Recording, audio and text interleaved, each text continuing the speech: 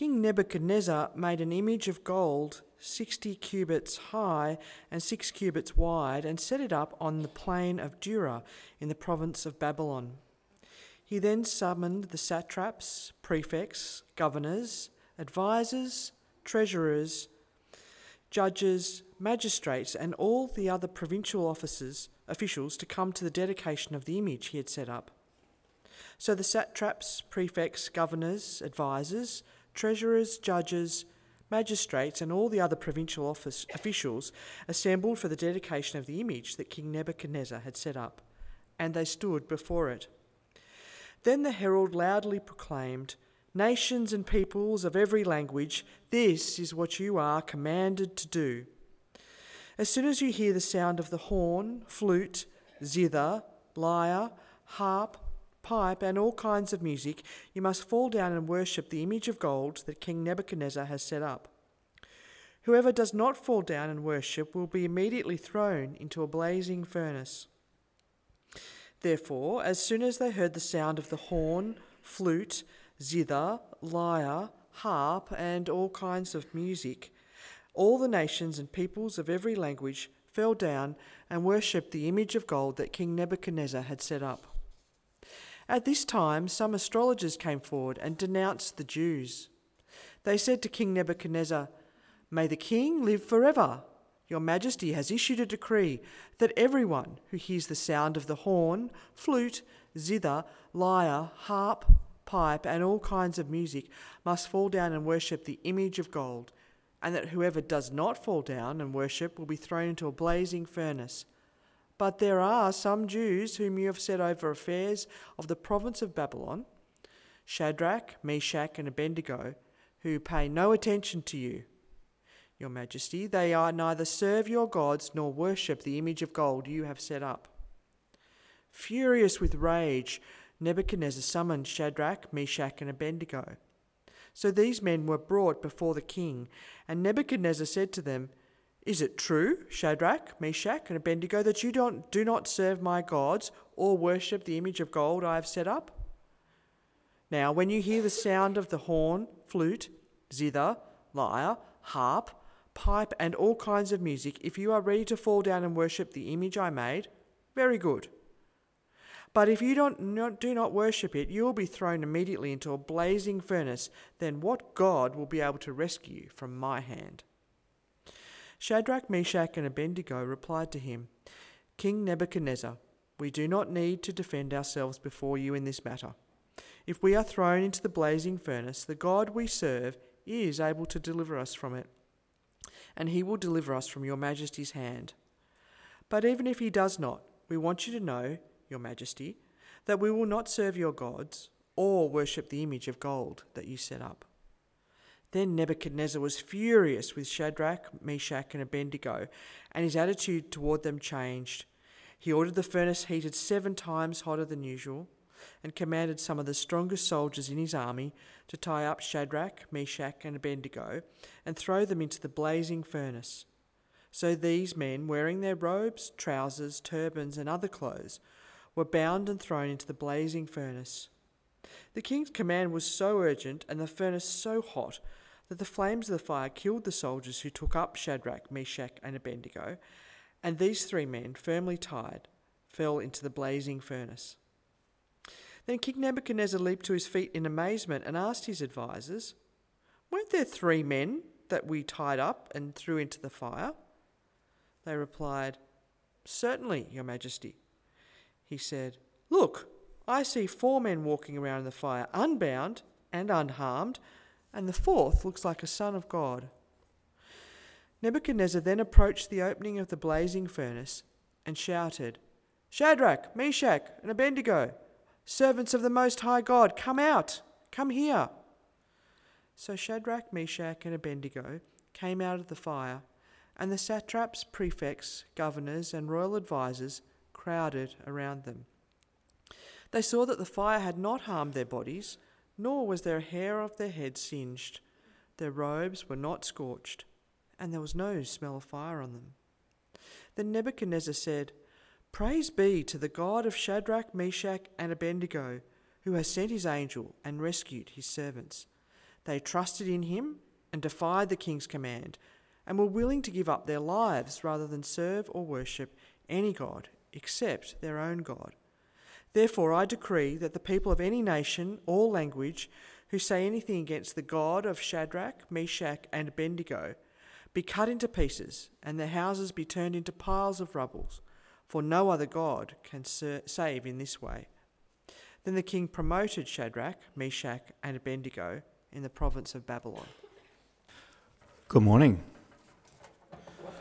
First of all, I'd like to present the Oscar of the best performance of an ancient Mesopotamian king to Steve Cox.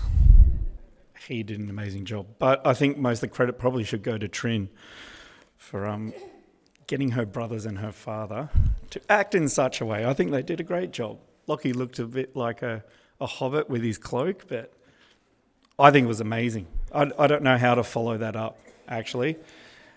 Put that in your mind as you're listening to this, because that's phenomenal.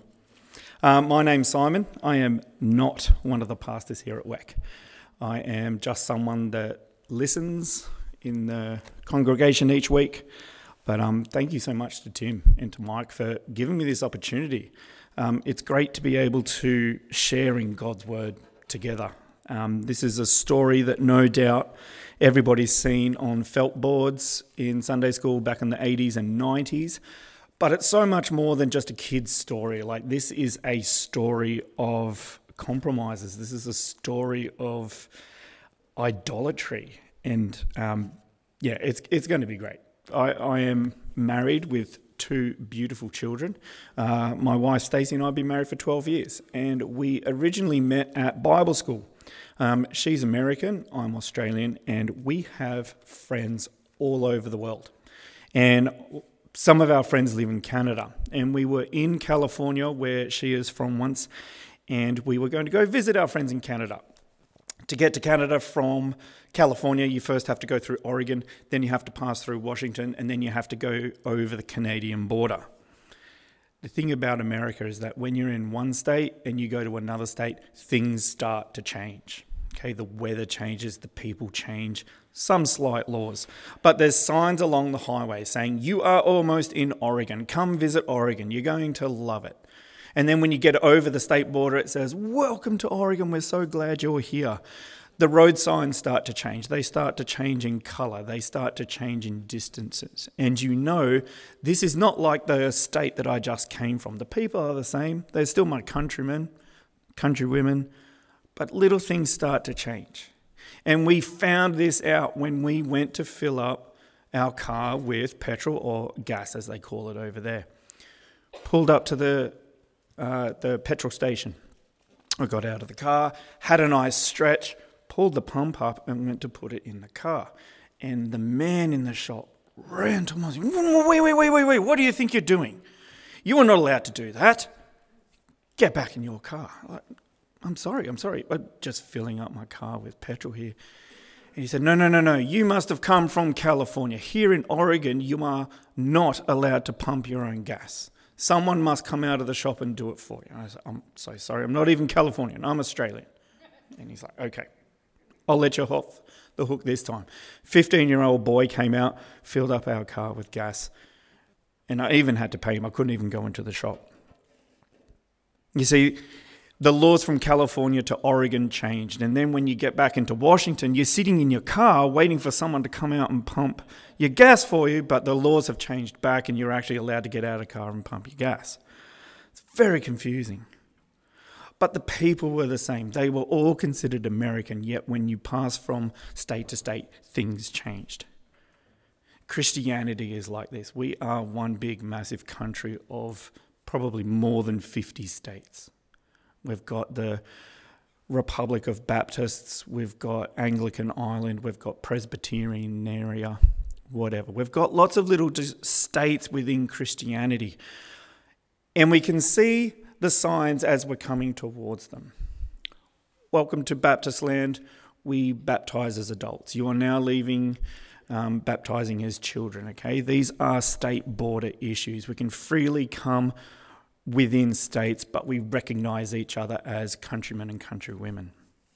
The problem comes when you get to the international border. Coming from America into Canada, big international border. Okay, there's maple leaves everywhere. You are now leaving America. God bless you as you go into the Great White North type thing.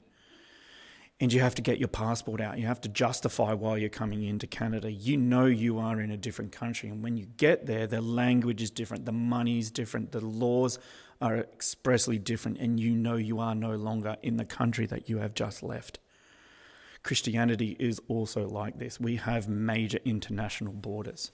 We know we are from the country of Christians because of these closed-handed issues that we have. The things that make us believers in Jesus. We've got the Trinity. Father, Son, Holy Spirit. That's us. Anything but that, you're in a different country. The Bible is the Word of God. Closed-handed issue. Not compromising on that. Jesus is the Son of God. He died and was resurrected, and he is the only way to heaven. That's something that makes us the country of Christians. We can go into other states. We can have arguments about whether we have drums in church or not, but we can always gather around the cross of Christ and know that we are Christians with those closed-handed issues. Daniel and his mates in chapter 1 and 2, they came across a similar situation. They were presented with opportunities. Do I compromise that? Do I compromise that? Open and closed-handed issues. They were willing to have their names changed. They were willing to speak a new language. They were willing to change their clothes. They were willing to have new jobs. They were willing, probably not willing, but they did live in a new country and be taken away from their original homes. But they would not compromise God's law that was given to them. This is where they drew the line. This is where they said, no, I will not compromise that. You see, in Leviticus 17:10-14, God commanded the Jewish people, you can't eat pigs and you can't eat horses. I've got a problem with one of those animals. I personally do not eat one of those, but I do love bacon. But pig and horse were Babylonian delicacies at the time. And when King Nebuchadnezzar would have served his food to them, there would have been pig and horse, like a horse meat pie or something, as disgusting as it sounds. And the boys were like, no, this is where we draw the line. I will not compromise. God has commanded me that I don't do that, and I'm going to stand firm, and I'm going to become a vegetarian. And they did. They weren't willing to compromise it. You see, Daniel, Hananiah, Mishael, and Azariah, they understood what would and wouldn't compromise their faith and their relationship with God. James 4:17 says, for whoever knows the right thing to do, but fails to do it, for them it is sin. In this story that Jody read for us, we're presented with 5 men. One, the first man, he is so enamored with himself that he demands all the power, all the glory, and all legacy be given to him, no matter what the price. Then we're presented with the 3 young men who refuse to give that first man what he wants. And they end up compromising their lives. But the last man in this narrative, he's the one that deserves all the glory, all the power, and all the eternal legacies. Yet he gives it all up to walk into the jaws of death because we were willing to compromise our relationship with him. So the first man, no surprises, King Nebuchadnezzar. He has just found a faith in God. He's seen what God can do. He said, I worship him. But the foundation of his faith is extremely shallow. He is going to give up 3 things to compromise his faith for God. The first thing is that he's going to try and steal God's glory and glorify himself.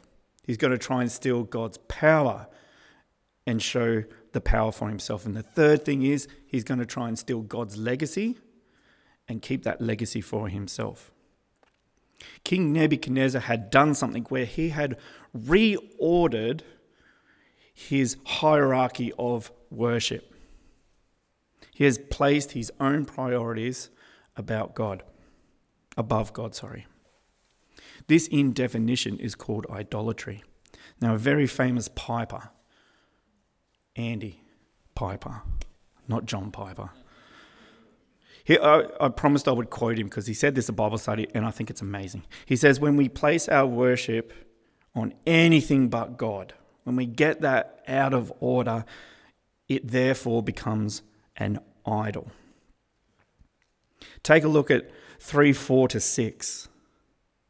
You can see that King Nebuchadnezzar is compromising his new faith by serving these idols of glory, power, and an eternal legacy.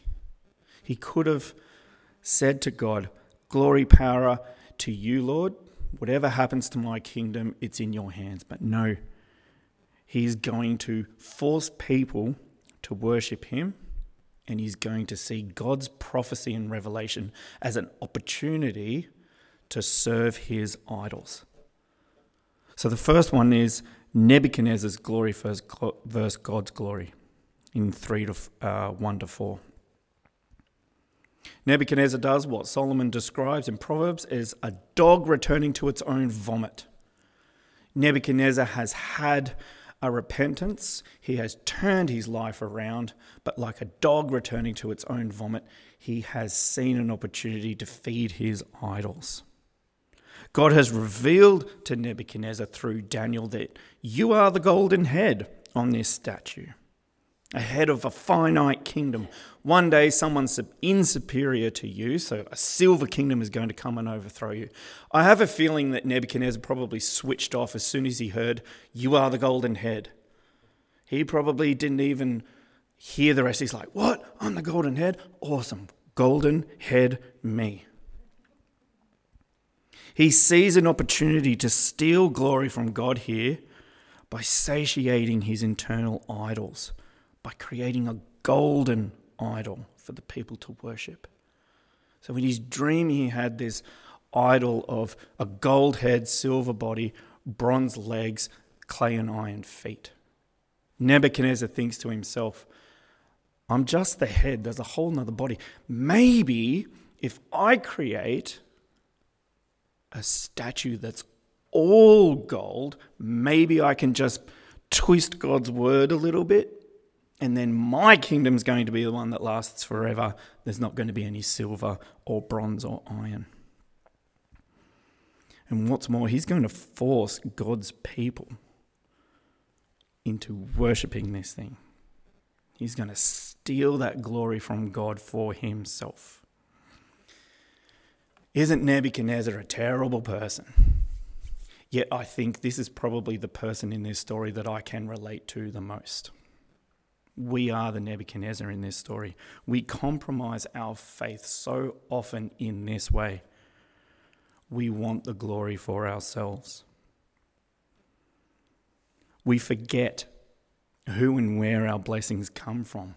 We fail to acknowledge God, that we are where we are because he has placed us there.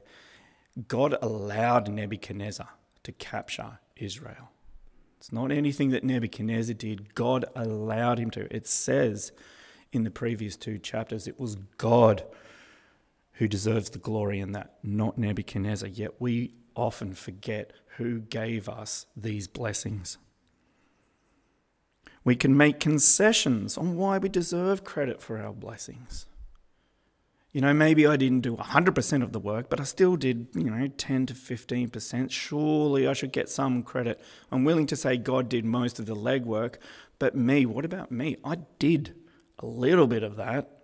I let him use me in that way after he beat me over the head and put me into that situation. But we also set up our own little golden statues to show God that we are the exceptions to the rule of his judgment. We can pretend to have it all together. Might not be a physical golden statue, but we might present ourselves in such a way as, look how awesome I am. I've got a big house, I've got a large car, I've got money, I've done amazing mission trips. Look at me, bow down, worship me. Tell me how good I am. These are the compromises that we are willing to make to steal the glory away from God. Here's the truth though. We were made to worship, not to be worshipped. We were made to give glory, not to be glorified. When our worship goes anywhere but God, it's idolatry and a sin. That includes our spouses, that includes our friends, our kids, our jobs. To the world, it might look good that we love our family more than anything in this world. But to a Christian, it can become idolatry. Jesus says it a few times in his ministries. If anybody loves anybody other than me, if you, in comparison, if you don't hate them more than me, it's idolatry. There's our power versus God's power. Nebuchadnezzar tries to take power away from God. 9 times in this chapter, 5 alone in 1-7. You could probably look at them. They jump out at the page. It says that it was Nebuchadnezzar himself who set up the golden image. Now, I'm willing to wager he didn't even touch that thing. Yet it says he's the one who built it. He's the one who set it up. He's the one that cleared the plains of Dura. He himself set it up. I don't think he probably even knew which end of the hammer to use. Yet he's the one that wants the power to say it's me who set this whole thing up. He's abused the power that God has given him, earthly power, to show how powerful he is. He said, design me a statue, find me the gold. There's probably even gold stolen from Jerusalem in this statue. And he's forced people to worship. And if they don't, I want to know about it because I will kill them. He worships and idolizes his own power that he has felt threatened by God's revelation, that it's going to end. You will not have power forever. Take a look at what he does in 15 and 19. Filled with fury, a burning anger. No one is ever more aggressive, defensive, selfish, full of justification and malice than when someone challenges their idols. I can speak from experience on this. It might be a minor thing. Challenge my idols and I become irate because that's my God. That's what I choose to falsely worship. And it often becomes a sign. Why am I so overreacting to this? This must be something that I am replacing God with in my life. And it's exactly what Nebuchadnezzar has done. And we do the same thing. We assume that we know better. We justify our striving for power based on religious reasons. It's good for me to want to be someone prominent in the church or in my job or in my friend circle. That way I can have more influence. If I get more power, that enables me to do better things out in the world. We fall for Satan's lie that he gave to Adam and Eve in the garden. Did God really say that? Is it such a bad thing that you want to be awesome? It's not bad that you want the power that should be God's. When the truth of the fact is we are God's children. We are all like sheep, gone astray. All the good things that we have come from God. We're but a breath on the wind. But we were created by an all-powerful, loving, jealous God who rightfully deserves and commands our worship and glory. And it's not the other way around.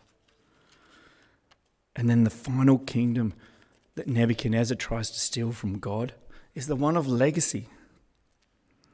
Nebuchadnezzar in chapter 2 was losing sleep over the fact that he was shown that his kingdom was going to end. In verse 2, He gathers a weird bunch of men. But these were the political leaders.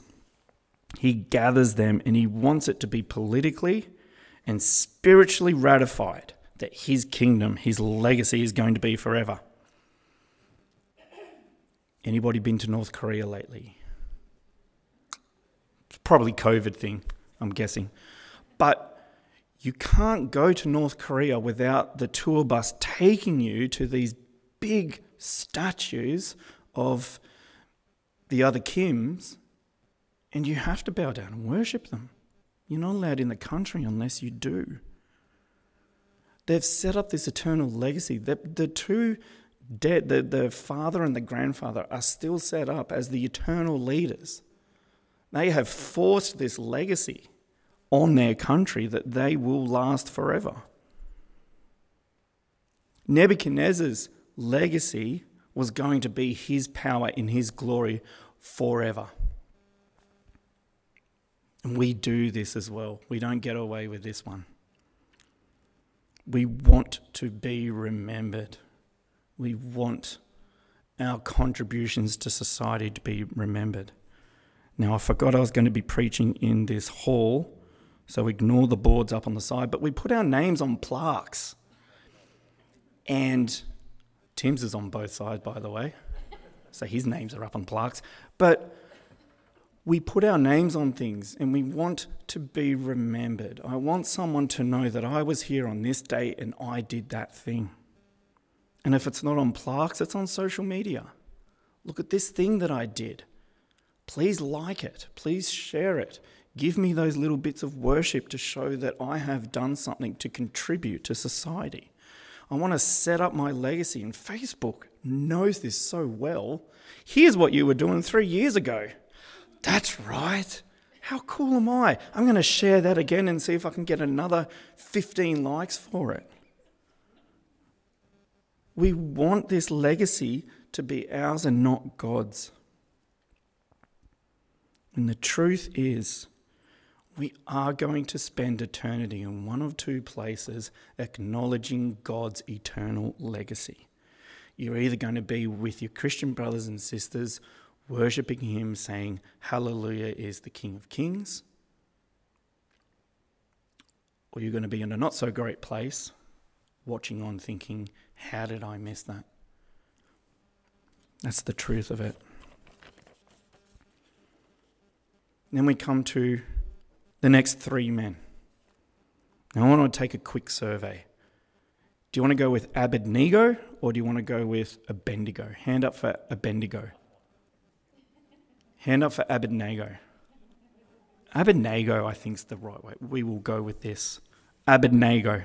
Shadrach, Meshach, Abednego. In chapter 2, we see that they have been promoted. They are buff vegetarians. Okay, bit of an oxymoron. Buff vegetarians, they're provincial leaders. Think state premier. They have great influence. They have great standing within their community. They were willing to be flexible politically, but they were not willing to be compromised religiously. And they made no excuses for it.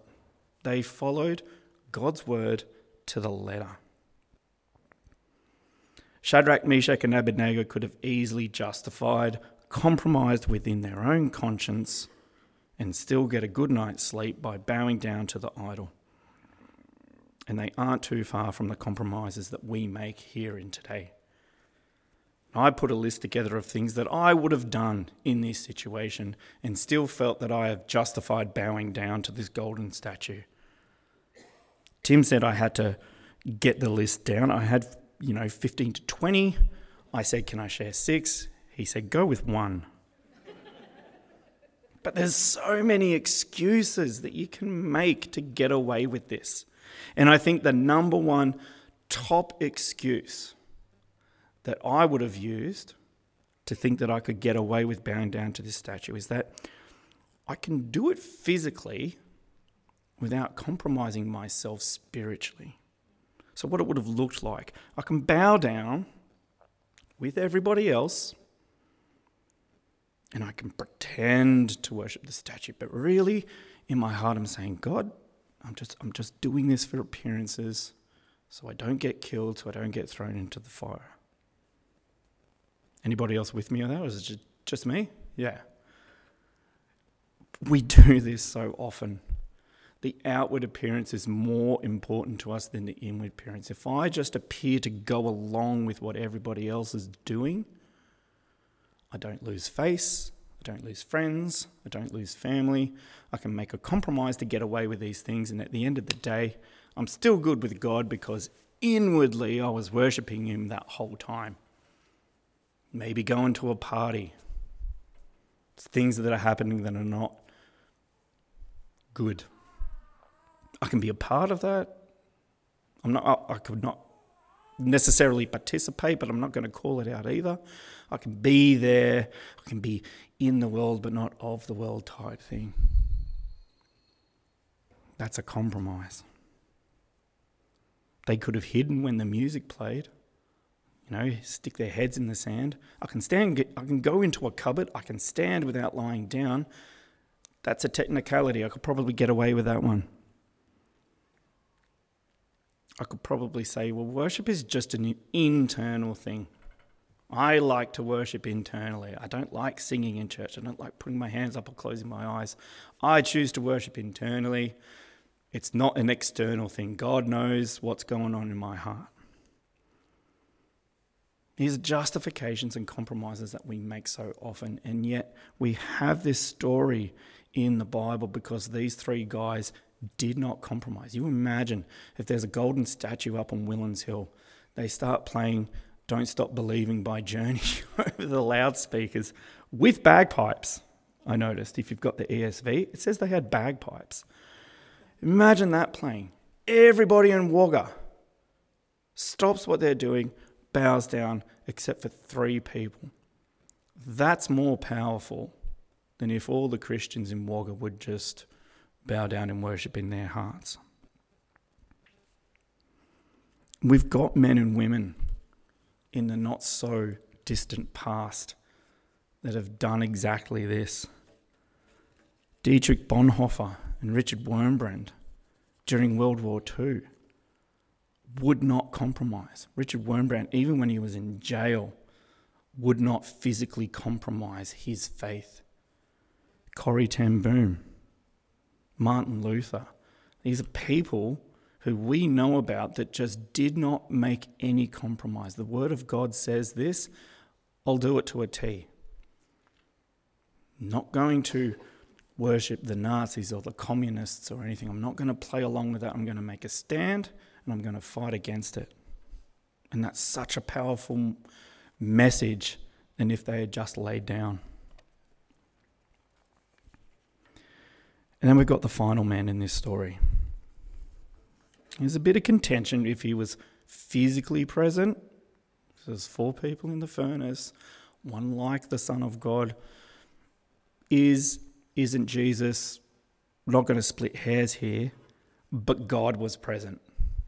God was with these 3 men in that furnace. Jesus is the final man in this story.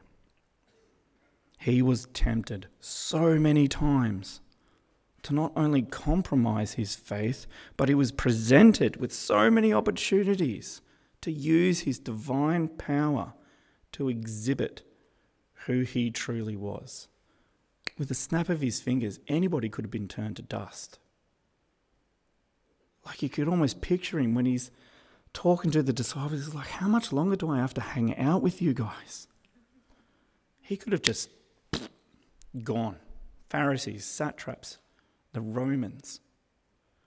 So many opportunities he could have made to compromise his mission and his faith. Yet this man, fully God, fully human, he knew what it meant to be obedient, to follow God. He knew what the cost of compromise, our compromise, was, because he was that exact price that he paid for all our compromises that we make. Yesterday, today, tomorrow. This might come as a surprise, but we're going to stuff up. You probably already have this morning. I've stuffed up this morning. If you haven't yet, still time. Okay, you still got 12 hours to go. Paul promises all have sinned, fall short of the glory of God. Think of it like a high jump. If I set the bar at 2 meters, Cox boys might be able to make it. A lot of us would just fall flat on the mat. But even if we missed it by 1 centimetre, you're out. You don't make it. And that's the problem with sin. You could sin once, you still don't get to spend eternity with God. You sin constantly, you still don't get to spend eternity with God. But we have a God who has suffered on our behalf, and he has served and been obedient. And we, as his children, are required to give him our full devotion. When we walk through the furnaces of our faith, Spurgeon says we are to say, "It is not mine to ask what others would do. It's not mine to shape my course by them. It's not mine to inquire what will bring the most profit and what would bring me the most honour. It's mine to look upon thee, my God, and ask, what would you have me do? And I would do it at all costs." And we so perfectly hear this summed up when Jesus is praying in private to his Father. He's begging, "Dad, is there some other way? Can we compromise on this? Do I have to?" And then at the end he says, "But not my will, yours be done." And there's echoes of this with Shadrach, Meshach, and Abednego. Take a look in verse 17, 18. It's probably the apex of this whole chapter. So perfectly summed up. Our God who we serve is able to deliver us from the burning fiery furnace, and he will deliver us out of your hand, O King. But if not, be it known to you, O King, that we will not serve your gods or worship the golden image that you have set up. You see, what the boys are saying here is that God can deliver us. God will deliver us. But even if he doesn't, well, you see, when the Lord can deliver us, whatever we face, we know that God has the power to intervene. And we know he has the power to redeem and deliver all brokenness that we experience. And the Lord will deliver us. God is not just all-powerful, but he's also very personal. And he will deliver us. He is heavily invested in us. One way or another, in this life or the next, we will be delivered from suffering, from sin, and from death. But if we aren't delivered now, may our hearts and our words echo what Shadrach, Meshach, and Abednego said to King Nebuchadnezzar. We can trust that God is a loving Father. And if we aren't delivered right now from the pressures of compromise, then obviously he knows something that we don't. And that one day, once and for all his children will be delivered from death, sin, and suffering. Now, if you are a Bible-believing, God-fearing, sinner saved by grace, I want you to know that God saved Shadrach, Meshach, and Abednego from the death in the furnace. They didn't die that day. They were rescued. But the fifth man in that story Jesus wasn't rescued. See, God has saved us through the suffering of Christ in the furnace. And it was his death that was our deliverance. Shadrach, Meshach, and Abednego, they walked out of there that day. Jesus didn't get down from the cross. He died. And 3 days later, he was resurrected. If you're not a Christian and you're here today, that's awesome. Welcome. We love you. Welcome to WEC. But someone's going to have to pay for your sin. You have sinned. You fall short of the glory of God. There's nothing you can humanly do to be in a right relationship with God. But there's good news. The offer to share in Christ's victory over sin and death is free for you to take up right now. So that you don't have to walk into that furnace and hope that you come out again. Christ has done that for you. And it's such a great opportunity. You can't leave today without making a decision. You have to worship something. If it's God, amen.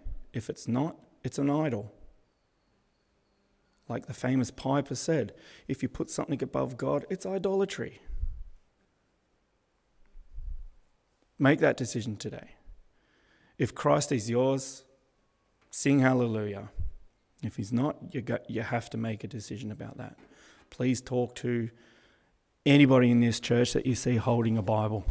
Okay, they'll be able to tell you about the awesomeness of Christ.